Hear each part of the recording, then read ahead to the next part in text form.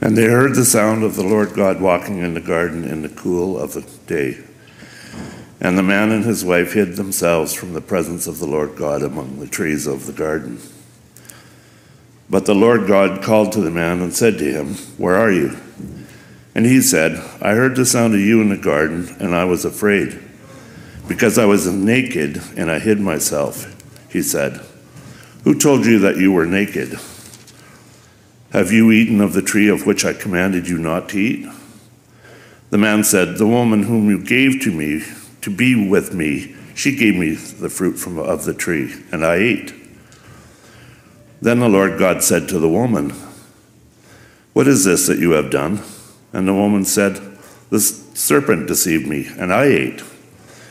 And the Lord God said to the serpent, "Because you have done this, cursed are you above all the livestock and above all the beasts of the fields. On your belly you shall go, and dust you shall eat all the days of your life. I will put enmity between you and the woman, and between your offspring and her offspring, and he shall bruise your head, and you shall bruise his heel." To the woman he said, "I will surely multiply your pain in childbearing. In pain you shall bring forth children. Your desire shall be contrary to your husband, but he shall rule over you."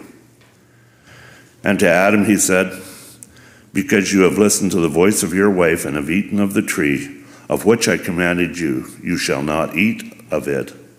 Cursed is the ground because of you. In pain you shall eat of it all the days of your life. Thorns and thistles it shall bring forth for you, and you shall eat the plants of the field. By the sweat of your face you shall eat bread till you return to the ground. For out of it you were taken, for you are dust, and to dust you shall return." Thus far the reading of God's word.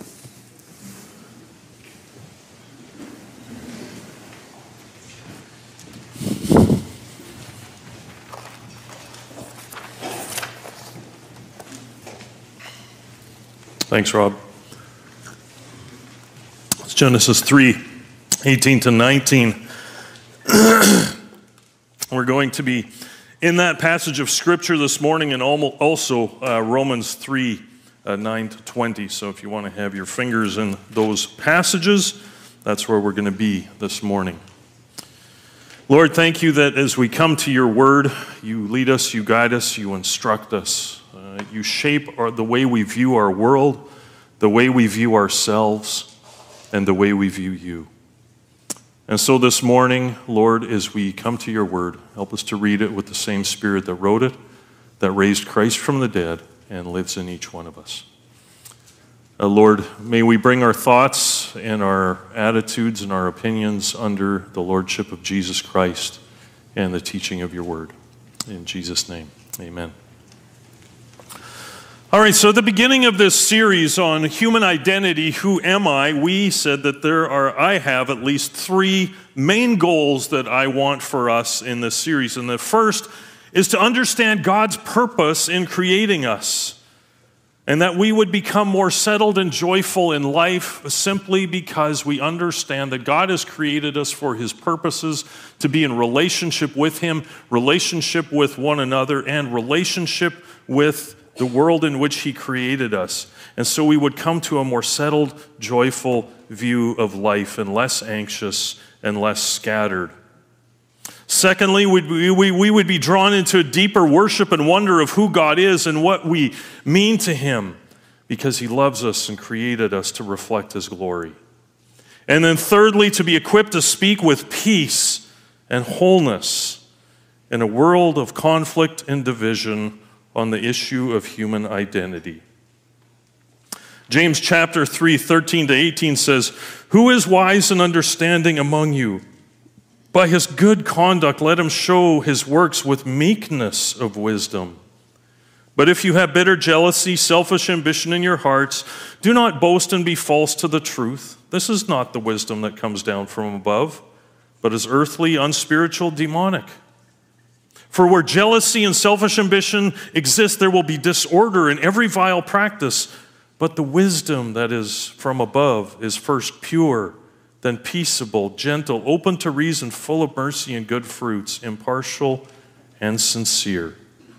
And a harvest of righteousness is sown in peace by those who make peace. And notice how many times wisdom is used in that passage. And that's James chapter 3, 13 to 18. And if we go back to James chapter 1 and verse 5, James instructs us, if any of you lacks wisdom, let him ask God, who gives abundantly.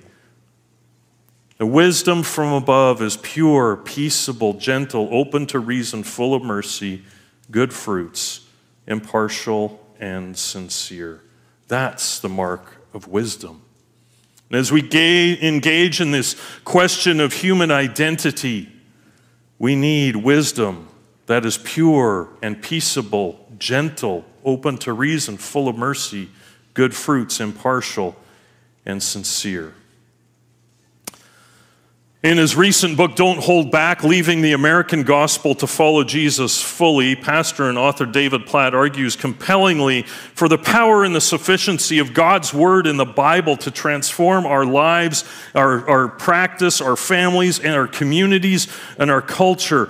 But he challenges the reader to consider how we in Western Christianity have used the Bible throughout our history to support our preferences and our power, and how we have used Scripture as a weapon rather than as good news for all people. We have not acted in wisdom.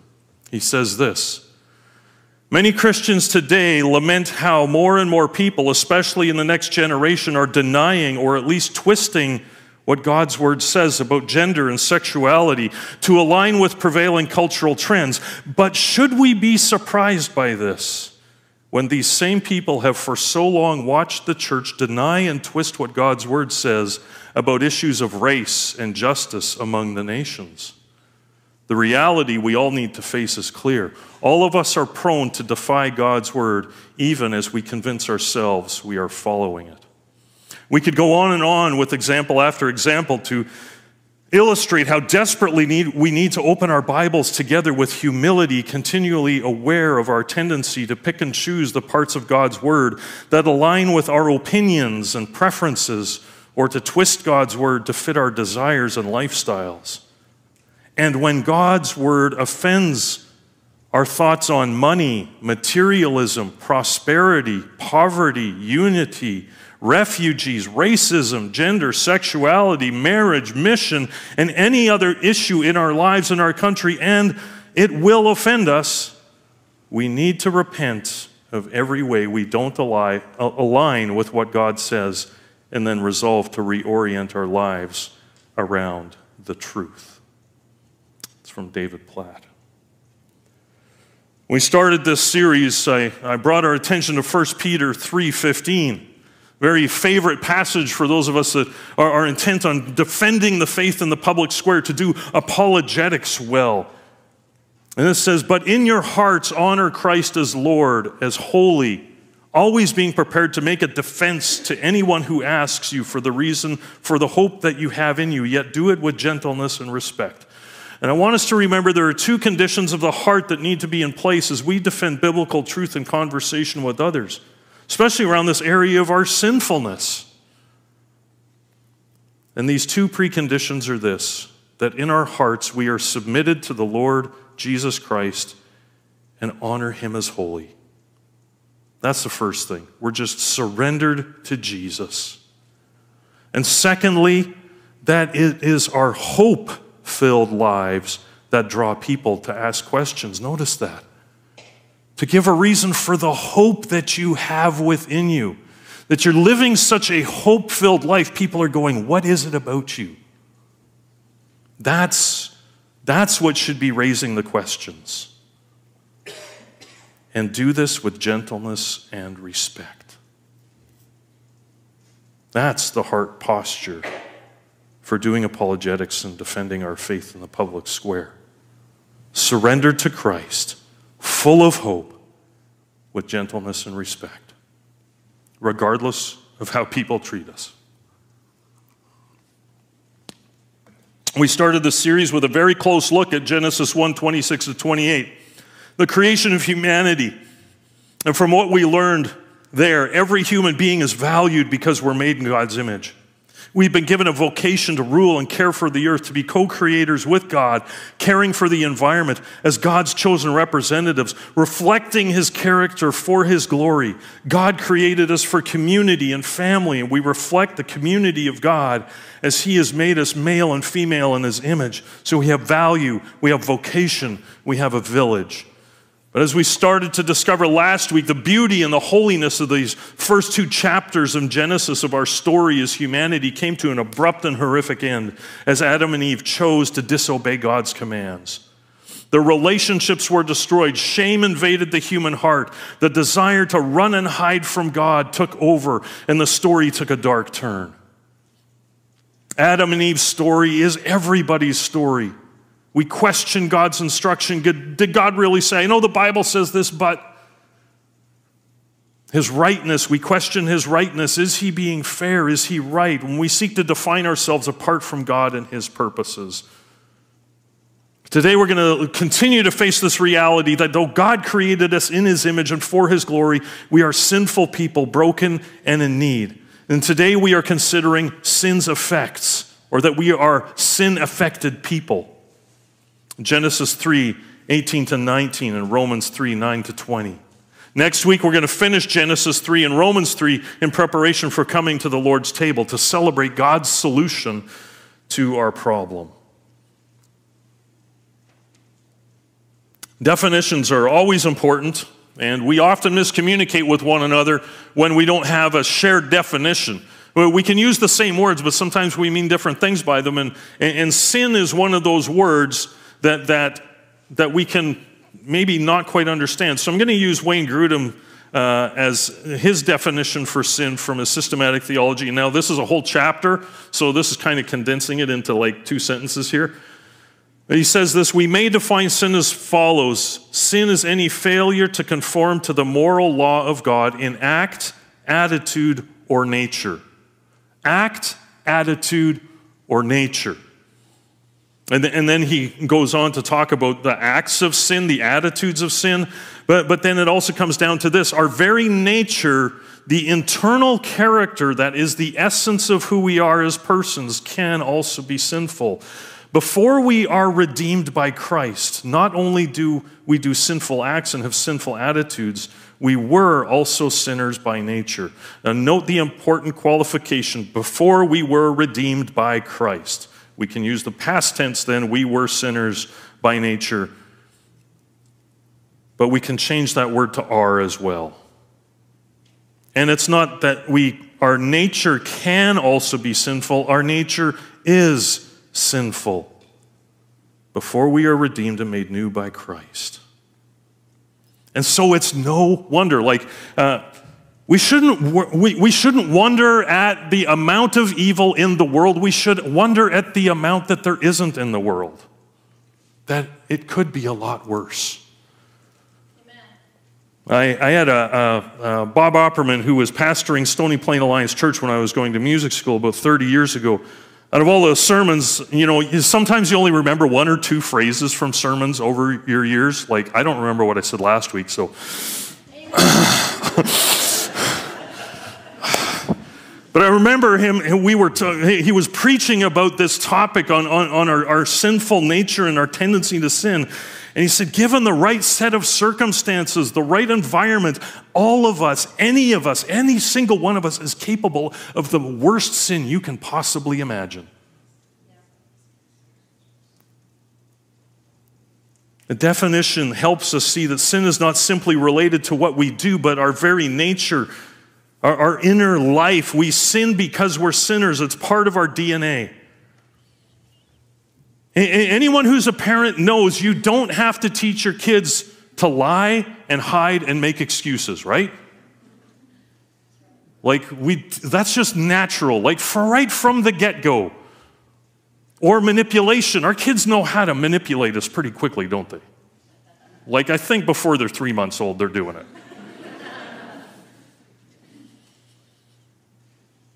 We have to work hard to teach our kids to choose good things and to be honest and to come forward. And then we also have to step back and wonder, when our kids aren't turning out so perfect, we got to recognize that our parenting is being marred by our sinful habits and nature as well, that we're sinners raising sinners. Yep. Right? And here we are. What did we expect? And the beautiful thing is that when our kids are having a hard time or when they're just being rebellious, we don't abandon our kids when they mess up. We don't give up parenting either. If we're healthy, we press in and we seek to learn more and better ways to do this, and God doesn't write us off either. God doesn't leave us alone in our sin. It offends him. It awakens his wrath. It breaks his heart, but sin does not drive him away from us. Instead, he pursues us. Where are you? This is the beautiful hope that Genesis 3 holds out for us. As dark of a turn that this story is, here is the beauty of the gospel, that God pursues us even in our rebellion. Look at the conversation, verses 8 to 13. We're going to look at this as a conversation, and then we're going to look at the consequences. The conversation, hopefully that's readable for you. I can barely make it out up there, but I need new glasses too, so these are really scratched and the things are peeling off. Al, I got to make an appointment. The conversation. Adam and Eve they eat the fruit in disobedience to God. They're filled with shame.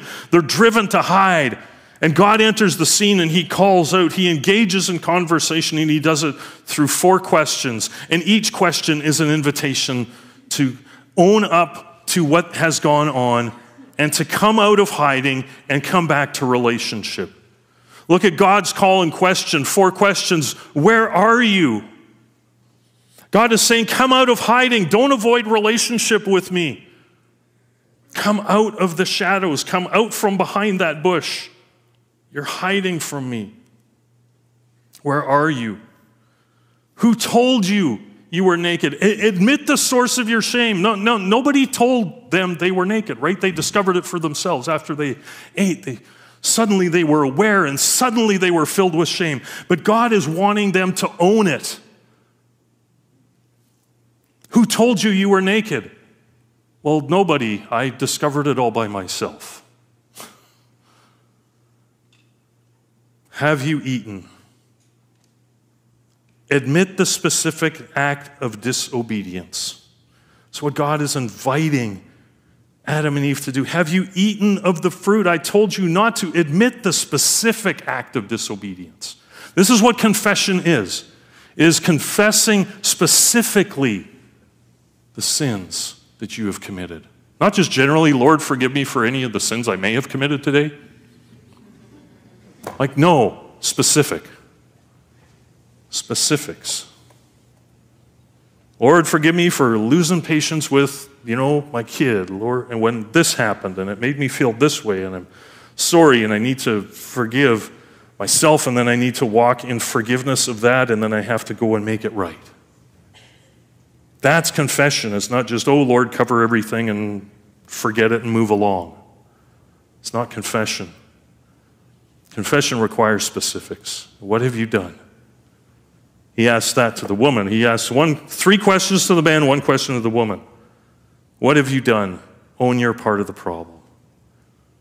Well, God's calling questions, and then Adam's response, I was afraid. This is sin's first effect, fear. Fear of being discovered because I heard you. You cannot live with sin in your heart and come to worship and worship openly and joyfully because the presence of God is going to confront that sin in your life.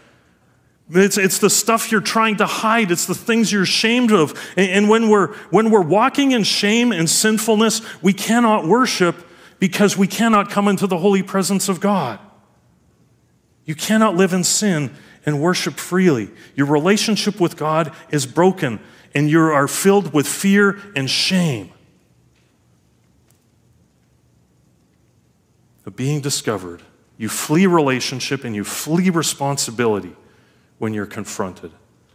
So I hid because I was naked. Sin's second effect is hiding, shame, avoidance of relationship, denial of reality, or masking it, putting on the leaves and saying, I can cover this up, I can deal with it. I hid. So sin's first effect is fear. Sin's second effect is hiding. And then sin's third effect is blaming. The woman you gave me, she gave me. He's blaming both God and the woman. He's deflecting it completely. Not my fault. I didn't do it. Eve's response, one question to Eve, one response from Eve. What have you done? The serpent deceived me and I ate. This is the closest to an honest confession of truth. Now, men, I want to speak to you directly for a bit.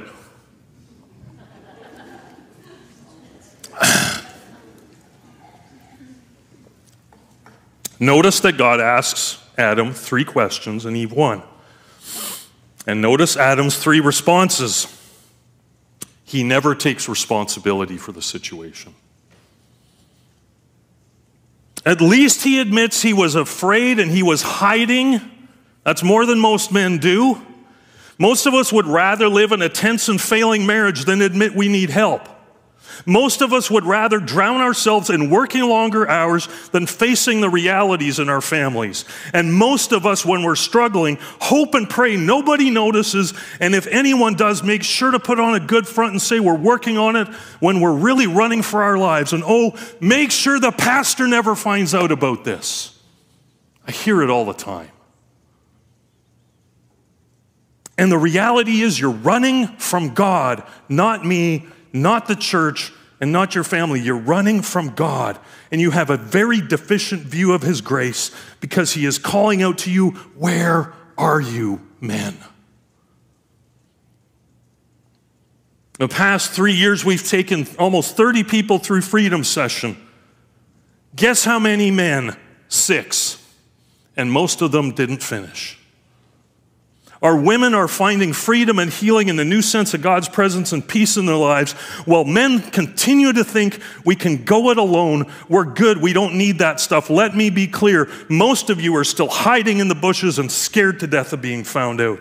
You show up at work. You might show up on Sunday when it's convenient, but you're not showing up for your wife and kids because you're scared to face the realities of your broken lives, and it's showing in a culture that is largely fatherless even when dad is at home. Where are you, man? I have the same struggles and issues. I'd rather hide at work and in ministry. I can put on a good front. I know how to play the church game. I made a career out of it. And sometimes in various seasons of my life, I have welcomed the respect and the admiration of the church because it's a good place to hide my own wounds and insecurities. As Carey Nieuwhof said, and repeats often, if you're failing at home, pastor, you're failing at work and in ministry. And I've been there, and I need to be on my guard against slipping back into that mode of hiding. Where are you? Guys, we need to come out of the shadows, deal with our issues, admit our brokenness, be specific about our sins, do serious business at the cross in the company of one another, not on your own. It's the only way to save your marriage, renew your passion, love your kids, and serve the Lord effectively. Confess your sins one to another and pray for one another so that you can be healed, James 5:16. And just for your information, the verb confess and pray is a present plural imperative. Do it as a habit, a continual action in community. That's what this is about, confessing as a habit, praying for one another as a routine. Together, plural, so that you all confess your sins one to another. Pray for one another so that y'all, plural, can be healed. We cannot work harder, try harder, do more when our interior lives are not filled with the freedom of Christ and the power of his Holy Spirit. Our sense of fulfillment and purpose will only grow and deepen when we surrender to Christ in openness and humility in community. And so God is calling out to you today. Where are you? Why are you hiding? Are you continuing to live in active rebellion against my perfect law and desire for your life? These are the questions that God challenged Adam with. But Adam didn't respond at all. He didn't respond well. Instead of an honest confession, he hid, he ran, he made excuses, and he blamed everyone else. The world is broken in a wounded place because repentance doesn't happen. Nothing changes. We still run and hide. But thankfully, God still pursues us. The conversation. Now the consequences. God speaks the consequences after Eve says, the serpent deceived me and I ate. Then everything shifts and God speaks. And in most of our Bibles, this is written as if it were a psalm, and it's very poetic, literally and literarily. It is poetic justice. God is merciful and patient. He confronts our sin. He calls us to repentance, but he doesn't necessarily remove consequences. When we make mistakes, when we lie, when we cheat, when we're dishonest, when we get angry, when we lash out, relationships are broken, trust is undermined or destroyed, and the road to restoration is always difficult. Consequences are actually God's faithfulness to his word and his holy character. Read Leviticus 26 and Deuteronomy 28. God is faithful to his covenant, and sometimes his covenant always includes consequences for our sinful actions. And notice that in this passage, the Lord speaks to the serpent first, and then to Eve, and then to Adam. He speaks in reverse order. It's a literary inversion.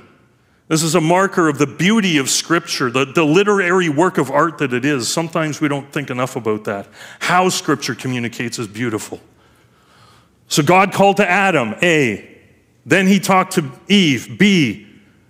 And Eve identified the serpent, and then God speaks to the serpent, and then he talks to Eve, and then he talks to Adam. So it's an A, B, C, C, B, A kind of inverted parallelism that's going on here. God starts the consequences by addressing the serpent, then Eve, then Adam. This is what is called in biblical studies a chiastic structure. It means the center point is highlighted, and it is the words usually in the center of the passage that carry the theological weight of the passage, and that means that the theological weight of this passage and the consequences that God is announcing is in the direct speech to the serpent. It is the words to the serpent that provide the whole story with meaning and future hope. It is the words to the serpent in which God first announces the gospel. Look at this. The serpent, first, there's no question, there's no conversation. God doesn't open this one up for debate, does he? He's like, you are cursed. That's it.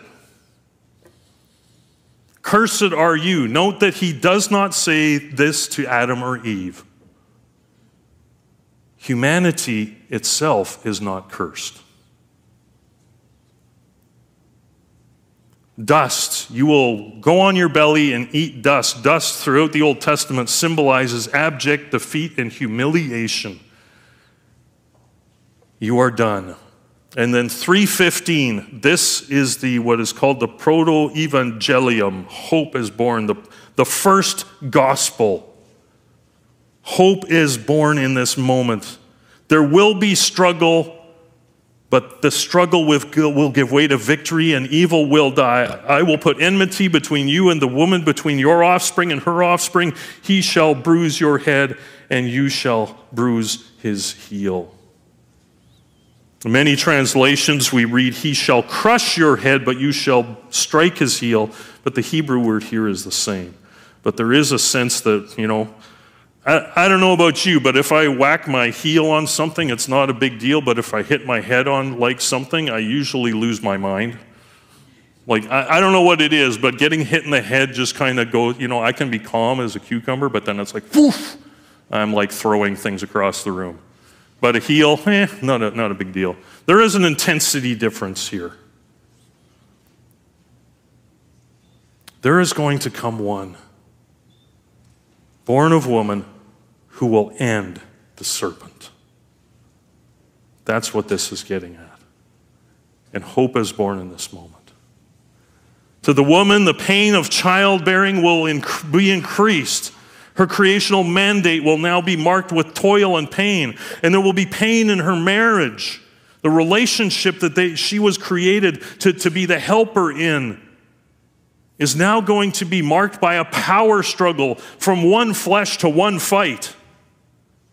Your desire, teshukah, occurs 3 times in the Bible. The next occurrence is in chapter 4 and verse 7, where God comes to Cain and says, sin's desire is to have you, but you must master it. And actually, this is the only time where these 2 words are used together in what's happening between Adam and Eve and then what's between Cain and sin. The third time, it's for sexual desire, which is in Song of Songs 7:10. But I think within the context of Genesis, with these 2 occurrences so close together, it is this to control or master or to overcome, a desire to rule oppressively over your husband will come over you. But he shall rule over you, mashal. It's used 83 times in the Bible, and the next one is in 4:7. And it's to dominate or to suppress as a king. What was created to be a one-flesh partnership now is a fight for power. And, 28 years of marriage, we're getting better at it, but there's still stuff, right? How about you guys? I don't know, maybe it's just us.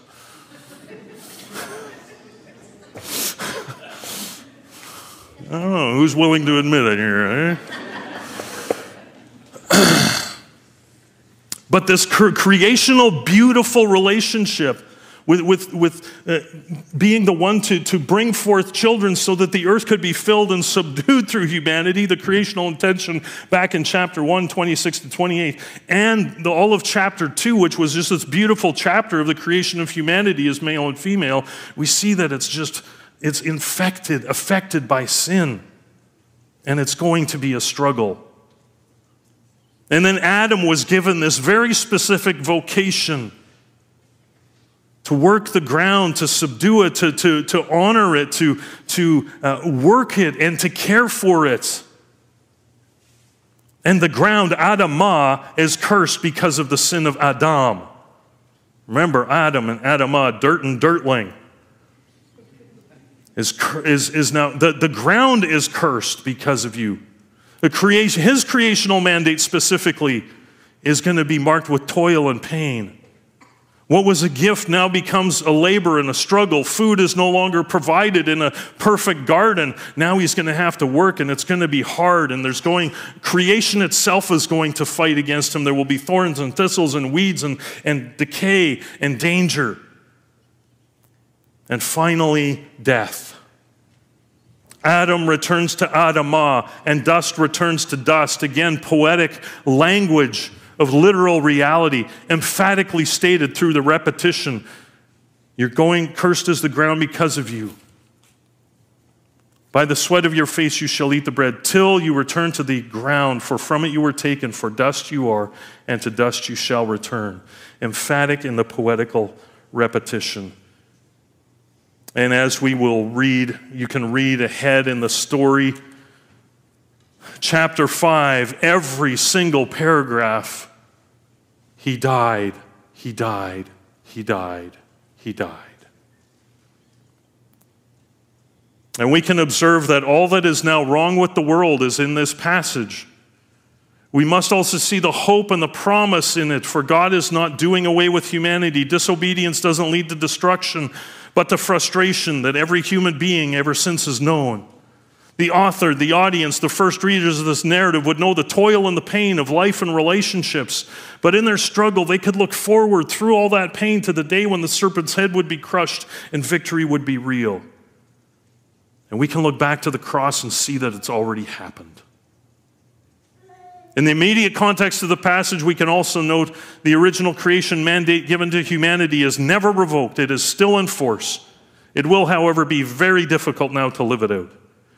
Christopher Watkin, in his book, Biblical Critical Theory, How the Bible's Unfolding Story Makes Sense of Modern Life and Culture, helpfully observes this.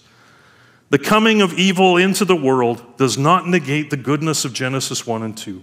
Adam and Eve do not cease to be in God's image. The trees do not cease to produce fruit. Animals do not cease to reproduce according to their kinds.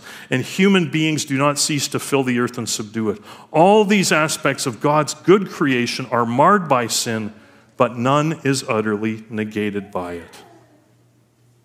None is utterly negated by it, but the consequences remain. Life will be difficult, relationships will be fractured, creation will groan, and death will be an ongoing reality that the author of Genesis will highlight in chapter 5. So let me summarize quickly the reality of the consequences that are on us because sin affects everything in our world and our life. First, we have spiritual alienation from God. We're alienated from God, fearful of his presence, and driven to hide from him. Rationally, we start using our minds to rationalize our disobedience, blame others, and make excuses. This happened to Adam, right?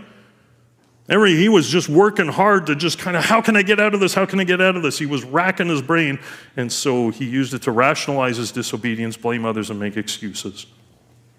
Socially, we are alienated from one another. We experience relational fragmentation on every level of society, from our families to our communities. And physically, we suffer sickness, disease, and death of body and environment. You know, as you look at the curse to Adam, cursed is the ground because of you. I wonder if we ever think, my sin hurts the earth. That our sin has a global consequence. There's what's called the butterfly effect, right? There's an echo that goes out from every decision I make. Every wrong that I do, every good that I do. There's this ripple effect that affects affects my family, then it affects everything else. Our sin is never private. It always has a ripple effect. Sin in human society and history. Christopher Wright in The Mission of God states, sin spreads horizontally in society and propagates itself vertically between generations. It thus generates contexts and connections that are laden with collective sin. Sin becomes endemic, structural, and embedded in history. We learn our sin through our context. It's endemic. It's in our structures. It's in our society. It's in the way we do things. Sin is a reality in every human life. It affects everyone here every single day. Every relationship is marred by sin. Every task we set out to accomplish is hindered by our sinful nature. Our identity as God's image bearing creation is distorted and blurred by the sinful nature that has invaded and overtaken us, heart, mind, soul, and strength. Again, back to Wayne Grudem's definition, our very nature, the internal character that is the essence of who we are as persons, is also sinful. Before we were redeemed by Christ, not only did we do sinful acts and have sinful attitudes, we were sinners by nature. And we need to remember this, because while we want to fight the sins of society and all the issues that are out there, we need a reminder that we're all sinners, and sin is just as present in the church as it is in society. Quickly take a look at Romans chapter 3, which makes the point clear. Romans chapter 3. I'm not going to read this. I'm just going to make some observations. Paul began Romans by outlining the depravity of humanity as we turned away from God. He then turns to those in the Roman church who are living well, who are likely Jewish, who really enjoy and take pride in their status as God's chosen people. And while he affirms the special place of Jewish people in God's story throughout the book of Romans, he also reminds them that they're just as sinful and in need of grace as anyone else in chapter 1. And then he brings it home in Romans 3, 9 to 20. And unpacking all of that would take another sermon. So let's just notice some highlights from Romans chapter 3, and we'll come back to it next week. The overall message of Romans 3 is we all need Jesus. The first 9 verses of the chapter, Paul makes the case that race, nation, theological background don't create a tiered morality. Doesn't create a you're better than us. There's no us and them when it comes to God's kingdom. There's an unflattering assessment of every person that has lived in the poem, in the passage where he quotes from the prophets, no one is righteous, no, not one. No one understands, no one seeks God. All have turned aside, and together they have become worthless. No one does good, not even one. Their throat is an open grave. They use their tongues to deceit. The venom of asps is under their lips. Their mouths are full of curses and bitterness. Feet swift to shed blood. In their paths are ruin and misery, and the way of peace they have not known. There is no fear of God before their eyes. And he set that off by saying, we know that Jew and Greek are all under sin. Boy, what a depressing passage, eh? But then he takes it another step further, 19 to 20. Obedience to God's moral code, however perfect you may live, is not enough. Now we know that whatever the law says, it speaks to those who are under the law, so that every mouth may be stopped and the whole world be held accountable to God. For by the works of the law, no human being is justified in his sight, since through the law comes knowledge of sin. He'll unpack that more in the rest of the book of Romans. But the fact is that obedience to the moral code, however perfect one lives, is not enough. And we'll get to this next week. We have one problem, and God has given us one solution. For all have sinned and fall short of the glory of God and are justified freely by his grace, which he has made available in Jesus Christ. We have one hope, and that is faith in Christ. So we come to the question of human identity. We must reckon with the sinful nature that is in every single one of us. It is not just our individual acts of sin that separate us from God. It is our shared sinful nature as human beings. We like to think we're better than the people out there, the murderer, the thief, the addict, the sexually immoral. But Paul is clear in these first 3 chapters of Romans that we're all guilty. I mean, he even puts sexual deviation in the same category as disobedience to your parents. Really? Romans chapter 1, check it out. The reality is that sin affects all of us. This reality of sin should not, however, leave us feeling defeated or resigned to a life of misery. God announced hope in Genesis 3. One would come who would crush the head of the serpent. Sin will not have the last word. Evil will not prevail. And this painful, broken world will be freed and restored. In every single gospel, we see Jesus casting out demons with the word. They are silenced by him. There is no competition or power struggle between Jesus and the powers of evil. They must submit to his authority in any situation. And on Easter morning, when the grave burst open and Jesus walked out of the grave in glory, he defeated death. He did not return to the dust. And the power of Satan was crushed in that moment.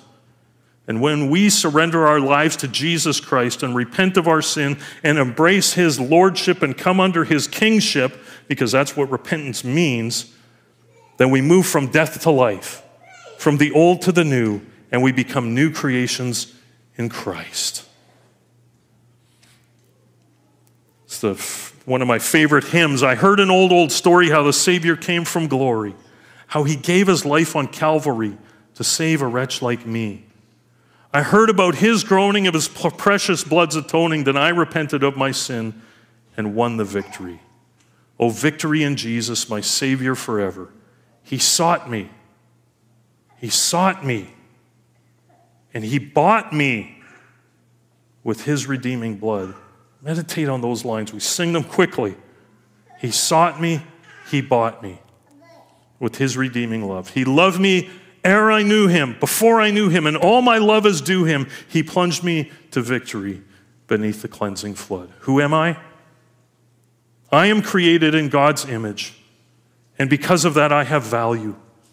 And I have a vocation. God created me for his purposes, and I need community to live that out in because God is community, and he created me to be part of a family and a wider community, but I'm also sinful. My human identity is broken, fallen, and distorted, and that affects every aspect of my life, my family, my community, and my relationship with creation, and yet my value is undiminished in God's eyes.